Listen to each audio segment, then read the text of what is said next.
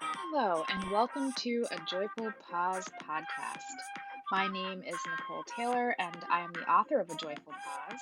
And this episode is really just an overview of the next few episodes that are going to be coming up. I've invited members of the Restoring Resourcefulness faculty to come onto the podcast and share a little bit about the Restoring Resourcefulness program. Many of you know that I am a certified Big Leap coach and a graduate of the Hendricks Institute's 2 year Leadership and Transformation program.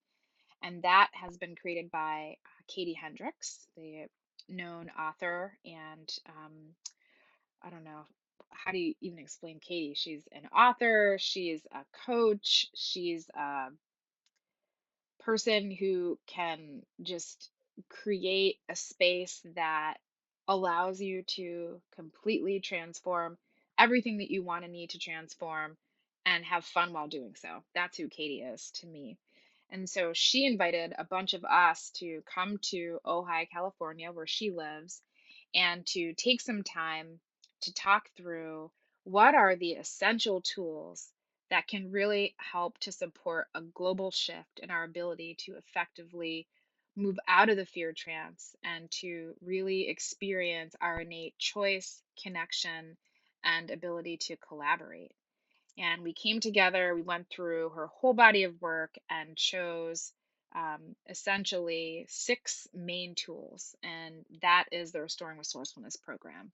So, over the next few weeks, I'll be having members from the faculty on the show, and we'll talk a little bit about what each tool is and how it's useful and how it's useful specifically in this time of the dual pandemic of COVID-19 and systemic racism in America. And how can we use these tools to restore ourselves so that we can make the best choices that we need to make in order to create the society that we most want and need to live in? So, we'll have folks on the podcast talking about um, the centering breath and how we can use breath as a way to really locate ourselves here and now and to decrease stress and increase our sense of vitality.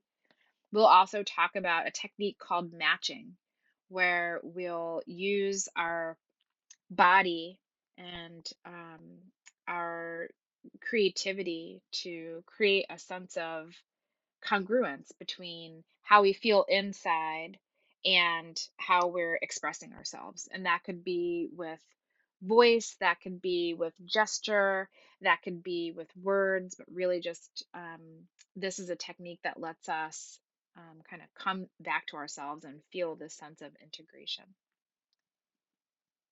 We'll have folks on that are talking about the fear melters, which are techniques that we can use to move from being kind of stuck in a fear trance to actually being present with what's going on so that we can be fully in our agency and be able to make choices that support our aliveness and the aliveness of those around us. We'll be talking about whole body listening, which is a technique that really lets us bridge and appreciate the gap between ourself and someone else. It helps us to try on their point of view and get curious about how we might co-create together rather than being on opposite sides of the fence. And lastly, we'll talk about the FACT technique. And this is a technique that covers facing, acknowledging, choosing, and taking action. And this is a way to transform um, moments of being stuck and confused into moments of really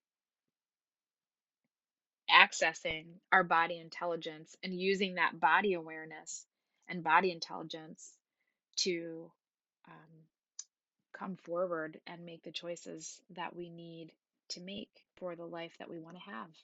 So, all of these tools are really about